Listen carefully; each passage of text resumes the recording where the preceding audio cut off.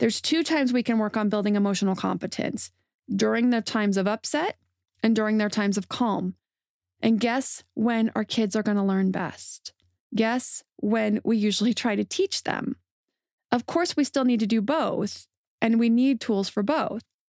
But obviously, our kids learn best during quiet times when their minds are calm, when they don't have so much adrenaline flushing through their system, when they're not in their fight, flight, or freeze response, right? This episode is sponsored by ByHeart. ByHeart is an infant nutrition company whose mission is simple: make the best formula in the world. Using the latest in breast milk science, ByHeart created a clinically proven, easy-to-digest infant formula that's made with organic, grass-fed whole milk, certified clean ingredients, and features a patented protein blend that gets closest to breast milk. Our blend includes the most abundant protein found in breast milk, alpha-lac, as well as lactoferrin, the #1 protein found in colostrum, along with broken down, partially hydrolyzed proteins. ByHeart is an easy-to-digest formula. In addition to its patented protein blend, our formula includes prebiotics and an 80-20 whey to casein ratio like in early breast milk, which is tailor-made for a newborn's digestive system. ByHeart is the only U.S.-made infant formula to use organic, grass-fed whole milk, not skim. Curious about ByHeart? Redeem your welcome offer at byheart.com/podcast with the code PARENTING for a limited time. Additional terms and conditions apply. When you need mealtime inspiration, it's worth shopping Kroger, where you'll find over 30,000 mouth-watering choices that excite your inner foodie. And no matter what tasty choice you make, you'll enjoy our everyday low prices, plus extra ways to save, like digital coupons worth over $600 each week. You can also save up to $1 off per gallon at the pump with fuel points. More savings and more inspiring flavors make shopping Kroger worth it every time. Kroger, fresh for everyone. Fuel restrictions apply. Welcome to the Your Village podcast, Parenting Beyond Discipline. Your Village is the most comprehensive site for evidence-based parenting classes available on demand at yourvillageonline.com. Our 50-plus classes give parents the foundation, steps, and tools for creating strong, healthy relationships with their children, resulting in responsible, cooperative, happy, and successful children and families. My goal is to help parents support their children in finding and reaching their own unique potential. The podcast is a place to learn about all things parenting and get your questions answered. I'm Your Village founder and your host, Erin Royer. Hello, everyone. I am so glad we're covering this topic. Such an important topic. Last week, I dug into the topic on kids' mental health, but I didn't get to all of the material that I wanted. So we're continuing this week with part 2. If you didn't hear last week's episode yet, you may want to go back and listen to that first or right after this one. I covered the current state of our kids' mental health and 4 areas where parenting can have a really big impact on kids' mental health, both short and long term. So today I'm going to cover 2 more key areas and then discuss what to look for when children are struggling, because it often looks very different than it does in adults. Any parent who lost their child to a mental health issue, be it depression or drug addiction that led to suicide, will tell you that they had no idea how much they were struggling. And that is also very true, even in my case with my younger son. So I want to give you the tools to have early recognition and then the resources and a plan. So the first area I'm going to discuss today is where we can help our kids develop a strong foundation for mental health. And I've talked about it a lot in a lot of episodes on this show, and that is teaching emotional competence, also sometimes known as emotional regulation or emotional intelligence. So if you've listened for a while and you're implementing that in your home, you're already doing one of the most important pieces to help your child develop this skill that supports their mental health. So emotional competence is the ability to understand, use, and manage our own emotions in positive ways. It doesn't mean we're always happy. It means that we can connect with them and use them to get our needs met to propel ourselves forward. It's a vitally important skill because it colors every single interaction that we have. Not only that, it actually profoundly influences the relationship we have with ourselves and with others. It is the way we show up for ourselves and for others in the world. So this is a vital piece to mental health for everyone. So let's think about the difference of a life experience if we understand our own emotions. If we know what they are, we can connect to them immediately. We know what we're feeling. Then we can ask ourselves, where is this stemming from? What is this coming from? And easily recognize that. And then we learn and we know how to communicate that effectively. We can communicate our feelings, our wants, and our needs with those around us, with our peers, with our superiors, with our family and our friends and romantic partners. Think about the vast impact this skill has on our mental health when we can go through the world that way, rather than our emotions owning us. We own our emotions. When a child grows up with the understanding that all of their emotions are valid, then they are free to connect with them. They're free to experience them so that they can then ask themselves those very important questions. What is this about? What is this coming from? Okay, now how can I share this with the person that I'm struggling with? Or even just share it with someone just to get it off my chest. Share it with a friend, share it with a therapist. It allows them to connect with their feelings, feel them, communicate them to others, get their needs and wants heard and met. If they grow up with the message that some of their feelings are not welcome, that they're not okay, that there's shame around having those thoughts and feelings of anger, you need to calm down. You are out of control. Has anyone ever in the history of being told to calm down actually ever stopped and thought, yeah, I'm out of control. I need to calm down? No. We get more angry because we feel ignored. We feel unheard. So we feel rage. It actually goes deeper. We feel vengeful, right? So we tend to get bigger with our feelings. If we say something like, I can tell you're feeling very angry right now. Can you take a deep breath? Stomp your feet to work out some of those big feelings? So then you can find your words to share with me, then we can problem solve together. That's a very different feeling. Feelings of jealousy. It's not fair. He got to sit beside you last night too. You need to learn life's not always fair. Or instead, we say something like, I can totally see how that doesn't feel fair right now. And I'm not trying to make you feel that way at all. You're both just as important to me, and I love sitting next to you both. But if you remember, all last week was your turn, and this week is your brother's turn. If a week feels too long, we can talk about a new compromise. So any of these feelings of inadequacy, feelings of despair, these are just a few examples so you can see how different ways of addressing tough feelings can have a very lasting impact. And depending on how we address it, it will have a very different impact. And whether my emotions are safe to share, and that means even if they're safe to feel. If I feel like my needs aren't going to get met, I'm going to stop sharing them. I'm going to shove them down. This is clearly going to have a deep impact on our mental health. I'm going to cover the exact steps in just a moment on helping kids through these emotions so that you have the exact steps. Those were just a couple of examples of one way to handle it versus another way that could have a very different impact. But first, I want to talk about this really quickly, because our emotions are our guidance system, right? These are what tell us what we need to do, what we need to change, what we need to share, what's happening. They tell us if our boundaries are being crossed. They're really important to be able to and be allowed to feel and express. So as adults, we know that our emotions tell us, what do I need to focus on in my life right now? Is this experience or choice or person or atmosphere right for me right now, right? If you're going to work every day and you have this feeling of dread, it's time to face the feeling of dread, not push it down. We got to face it. So we want to help our kids learn this early. Why or why not is this situation right for me right now? So we want to teach our kids to tune into these feelings so they don't grow into adults who ignore their feelings like a lot of us have. I know I have many times in the past, and I'm now learning not to do that anymore.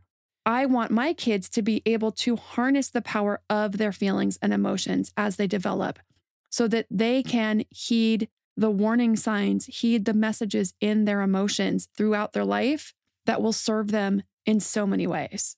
I want my kids to know, is this a friendship that feels good? Is this a friendship that's worth my time and energy? Does it serve me? Is this activity something I still enjoy and I still want to do? Why am I feeling annoyed or jealous or angry with my mom or my sibling or my friend right now?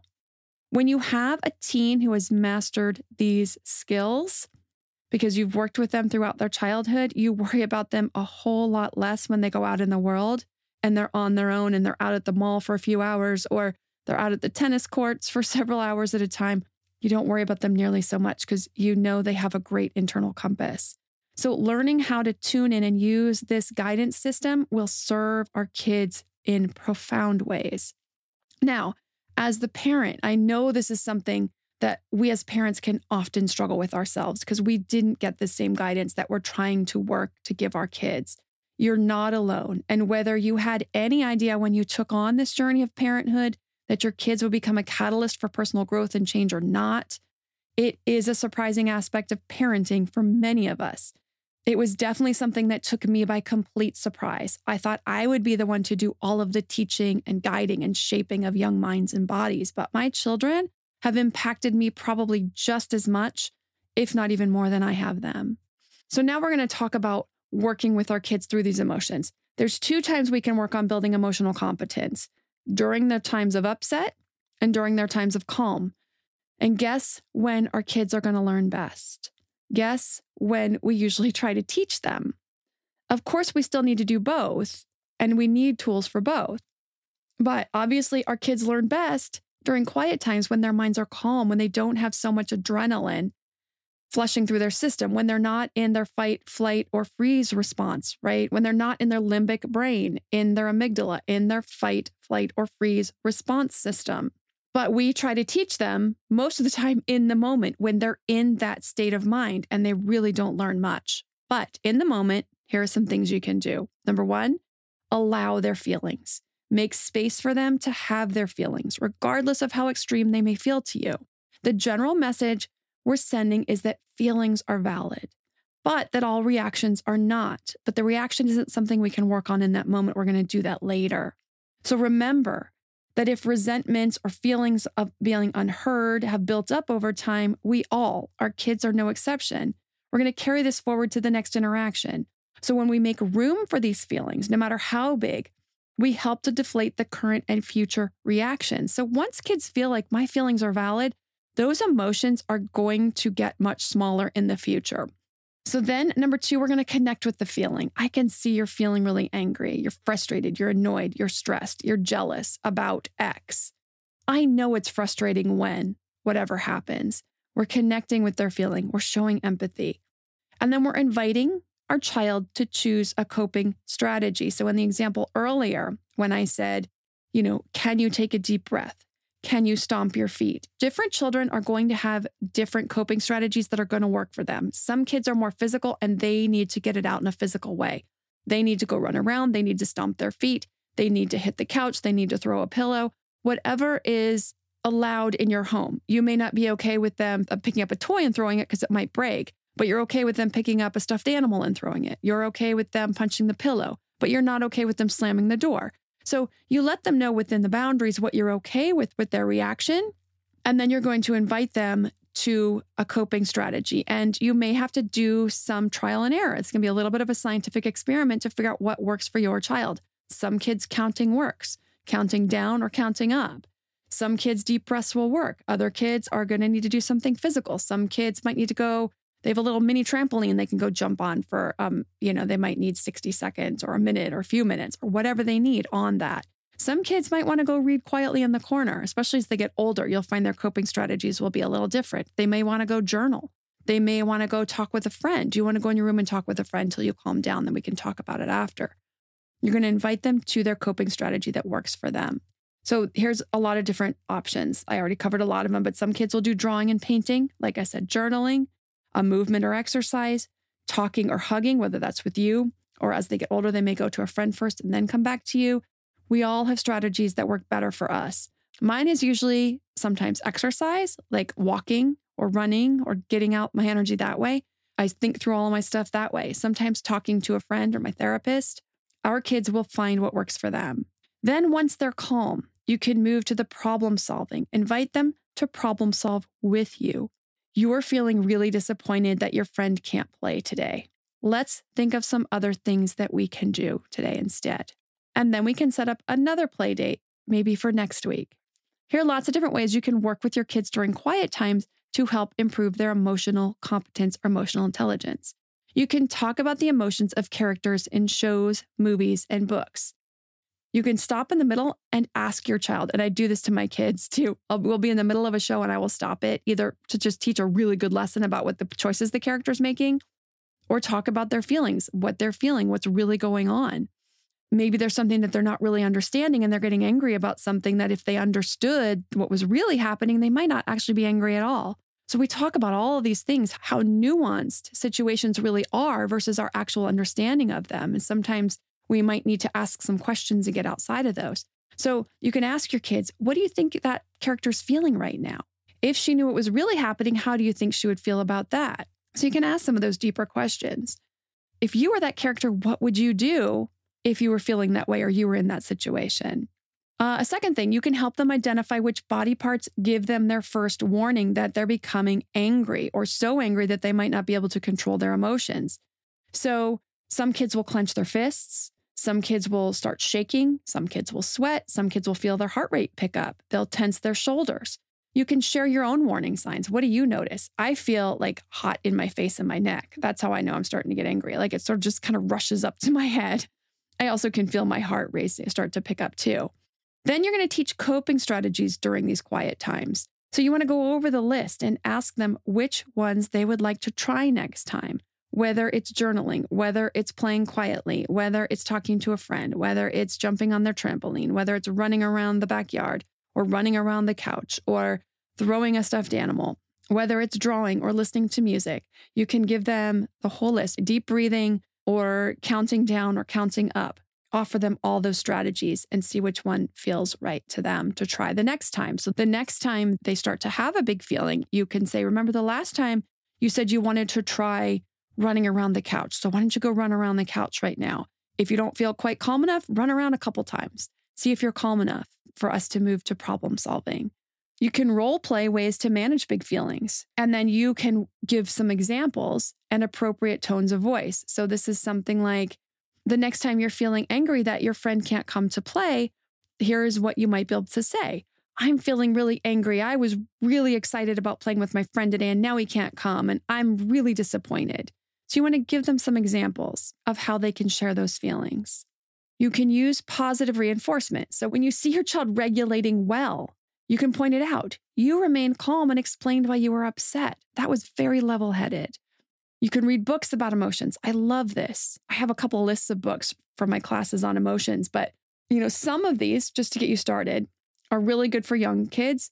Others can be used for kids 5 to 10 and even tweens. A couple of these are Understanding Myself, A Kid's Guide to Intense Emotions and Strong Feelings, and The Feeling and Keeping of Your Emotions for girls 8+. And then there are so many books for emotions for younger kids. You could just look up books about emotions for toddlers. If you go on to Amazon, you can even pick like the age range. So you can type in books about emotions and put in the age range, and you could come up with a whole bunch of books yourself that you can start reading with your kids. It's great because they're learning about emotions. They're learning that they're all normal. They're learning what they're called. And you can have a discussion about them as you're reading the books, about the characters, about the feelings themselves, about times that they felt that. You can share times you felt that emotion and then how you handled it. Okay, so I'm going to talk about parents for a minute because it's really important to understand that parenting is going to bring out a gamut of emotions, negative and positive, from milder ones like provoked and annoyed to downright furious, ashamed, jealous, and resentful. These are close, intimate relationships, and relationships are going to test us. It's what we do with these feelings, how we express them, remembering that expressing emotions at appropriate levels at appropriate times with the appropriate person is emotional competence. So this is something we're always working on. It's not something that we just master and we're good to go. It's something we're constantly working on, is our emotional intelligence, and always checking in with ourselves. And we do get better. We do improve over time, but it still is a lifelong practice. So when we do share feelings, we want to use neutral language and use I statements. I feel X because Y, and now Z. I feel disrespected because I asked for the dishes to be rinsed. Now they sat in there so long, they have to soak and they won't get washed tonight.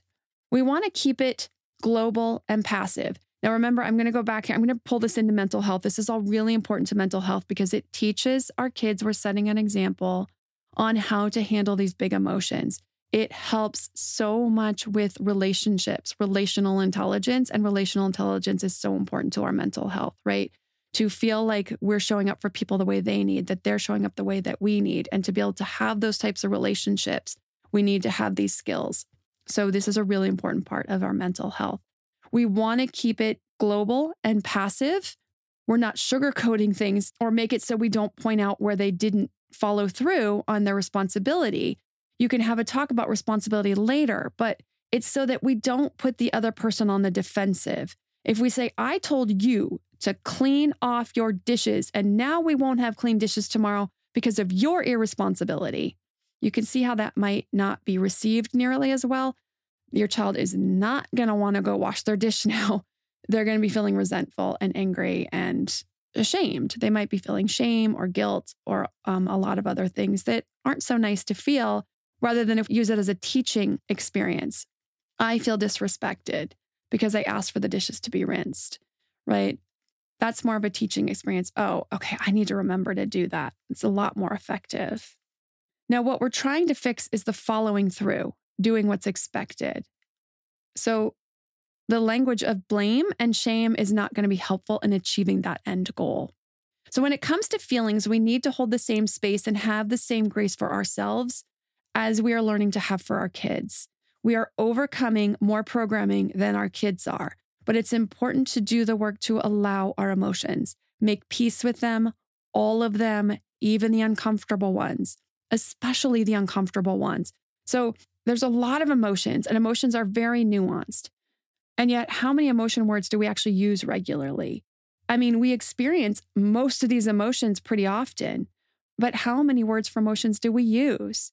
Right? Mad, sad, happy, afraid, surprised, maybe frustrated and annoyed, but usually not a lot. But there's so many more emotions, and some of these are really triggering. These are emotions that can make us really uncomfortable. What about humiliated, betrayed, disrespected, ridiculed, furious, jealous? The reason this is important work is twofold. So number one, we can't teach our kids to do work that we aren't doing. If our emotions like shame or disrespect are triggered by particular scenarios and we don't do some work around it, it will continue to control us. And that means we will continue to react to our children's behaviors in ways we don't want to or feel good about. So one scenario might be you don't take care of some responsibility and it leads to a consequence that triggers you. Something like feeling humiliated. You're in your car feeling humiliated, furious with yourself. In that moment, your child mentions the incident, innocently asking you, and you blow up. Now you feel all of this and ashamed for taking it out on your child on top of it. So this is the self-awareness that we want to work on with our own emotions. Sometimes these triggers can be deep-seated and from years of programming that need to be undone. Sometimes it's just an awareness and confronting our misguided belief about who we think we're supposed to be. And I could go really deep into this and talk for hours about social programming and common shame and other emotional triggers. But I want to get to the second reason and get on to the other key area for mental health. And the second reason is, how can we lead our kids in learning to accept and connect with their emotions if we continue to remain reactive to our own? So doing our own work around our triggers, learning what they are, getting connected, becoming aware of them, and our emotions is really important. So this can likely include challenging any belief that doesn't serve us or our kids. I actually did 2 episodes on shame that you may want to go back and listen to. Number 284, 3 Steps to Conquering Parenting Shame. And number 285, How to Raise Shame-Resilient Kids. So those are kind of go back to back, dealing with our own shame, working on our own shame triggers, and then helping our kids so that they don't even develop those shame triggers or so they can learn how to overcome their own. And then helping our kids become shame resilient so that they don't even develop, hopefully in the first place, the shame triggers that are common to so many of us today. So what we're going to want to do is challenge any belief that doesn't serve us or our kids. And here's just one example. 80% of parents believe that if they were better parents, their toddler wouldn't have meltdowns. Now, this is clearly an unrealistic expectation, and it only stresses out the parent, which then is going to cause more stress to the child, because when the parent is stressed, the child is going to feed off of us, off of our stress. They're going to stress more. It's going to increase the tantrum. This whittles away at our identity as a good parent, and all of the stress then comes out and affects our kids. So you want to make sure your expectations of yourself and of your child are realistic just to begin with. Then you can move on to problem solve a behavior or pattern you want to improve. Also working on sitting with being okay with these behaviors, knowing that you are not supposed to be perfect, that your child is not supposed to behave perfectly, and digging into some of that about why it's good that children have tantrums, why this is just a part of their development. When you can start to understand child development, start to understand then how to help them through it. And if there's a trigger in that, what is the perfectionism? Where is that coming from? If that's the trigger, what is the trigger behind that? Where the expectation is that my child is perfect, doing some of that work behind it. I'm going to get to the next key area, and we'll talk about depression signs and symptoms and suicide prevention right after a word from our sponsors. As an adult and a mom of a son, both with ADHD, I know navigating the expectations of life with ADHD can be a challenge. But finding the right care and proper tools needed to succeed can be life-changing. With the right resources, you can turn your ADHD into your superpower. Done is an online ADHD care platform that can get you all the resources you need to help manage your ADHD, online visits, refills, and a 24/7 care team made for you. Starting to take care of your ADHD is as easy as 1, taking a 1-minute free assessment to see if Done can help. 2, booking an appointment with a licensed ADHD clinician as soon as today or tomorrow. 3, start receiving ongoing care. Enjoy online visits, personalized treatment plan, worry-free refills, and 24/7 care. Take a free 1-minute assessment and book an appointment with a licensed ADHD clinician as soon as the next day.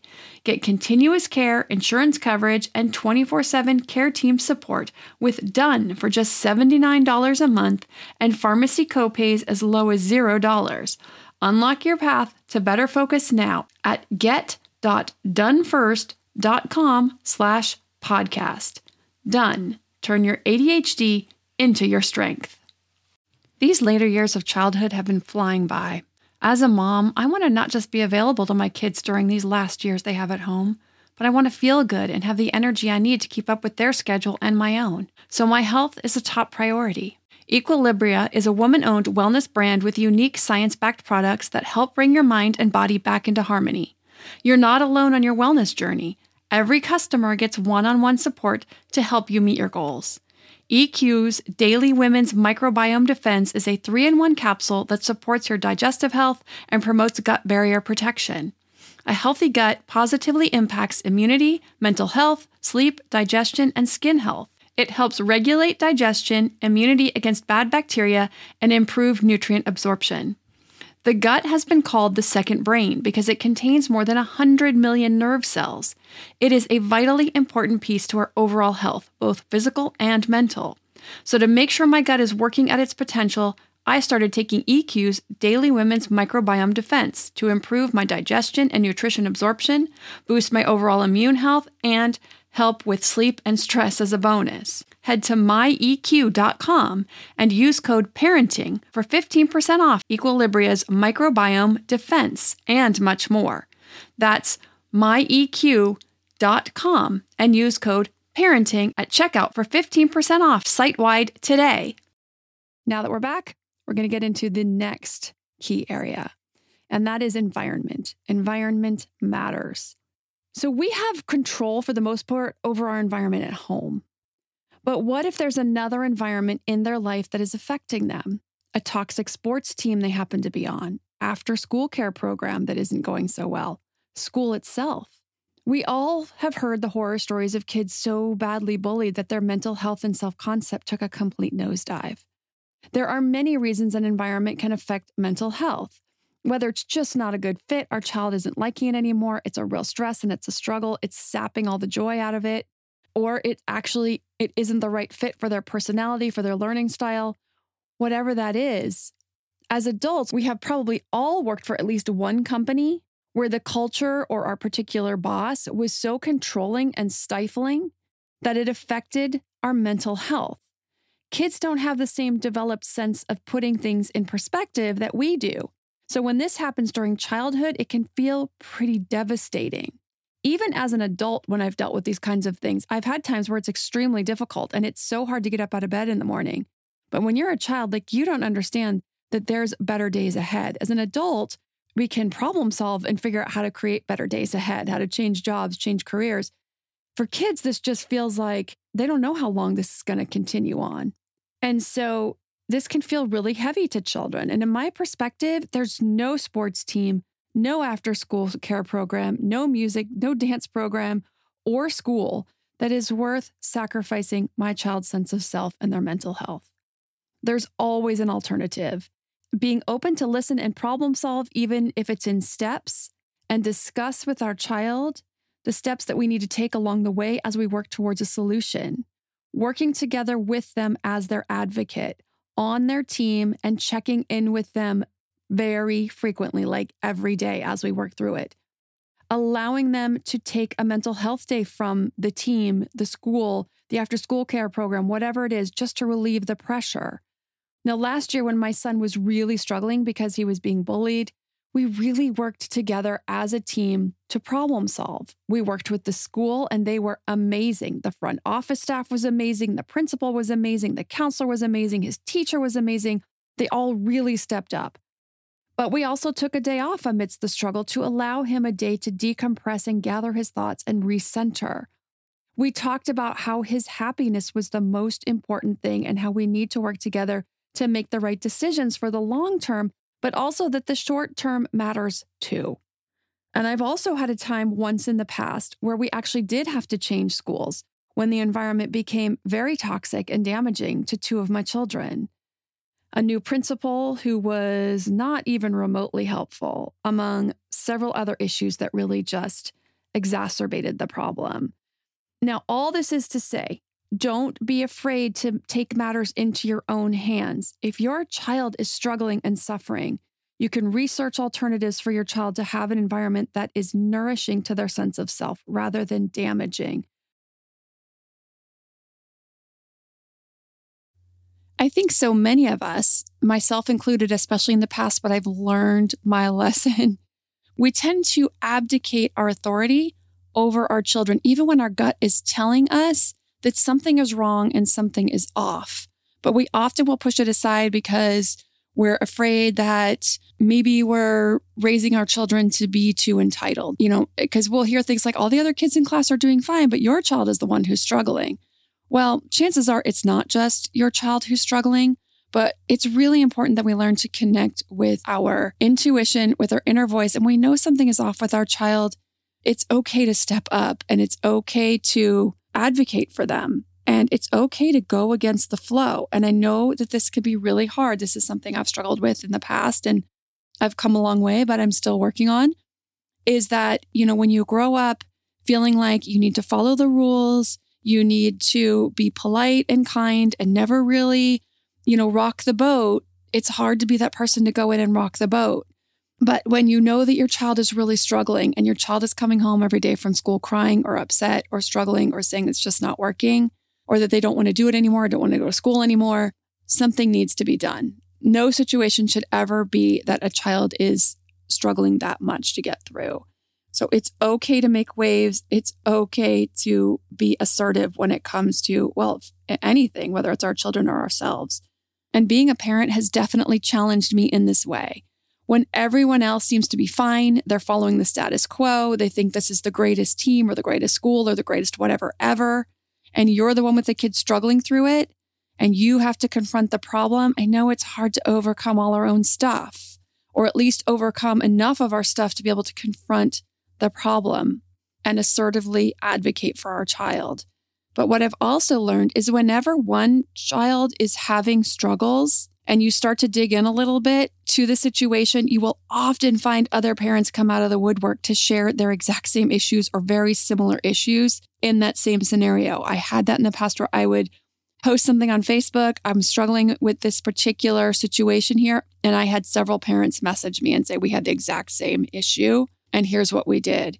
It's just people tend to stay really quiet about it because they don't want to make it public. They just don't want to rock the boat, even though they did still deal with it privately. So I realize there's actually one other area I really want to cover before I get to the depression signs and symptoms and treatment and suicide prevention. So I think the best thing to do at this point is to cover this third area and then cover depression and anxiety signs and symptoms and treatments and suicide prevention in the next episode.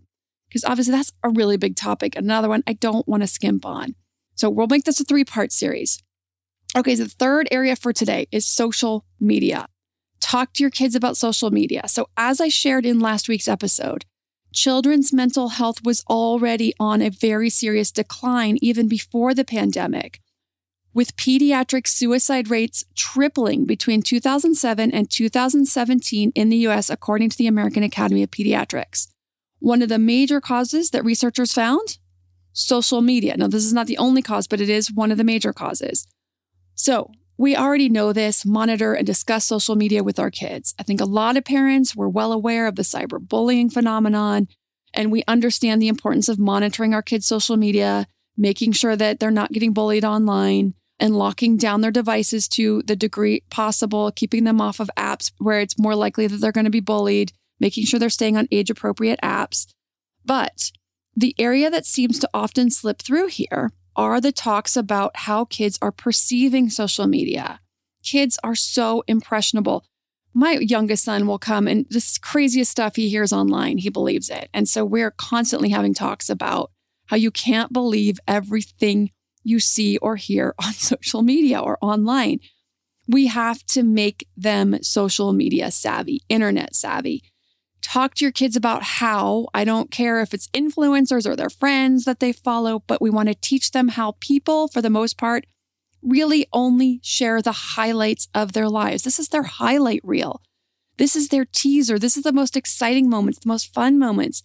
They share the amazing things, the fun things, the big vacations, the trips to theme parks, when they're at the mall with their friends, the trophy their team won. They don't share the big family blow up that happened trying to decide which activity to do that day.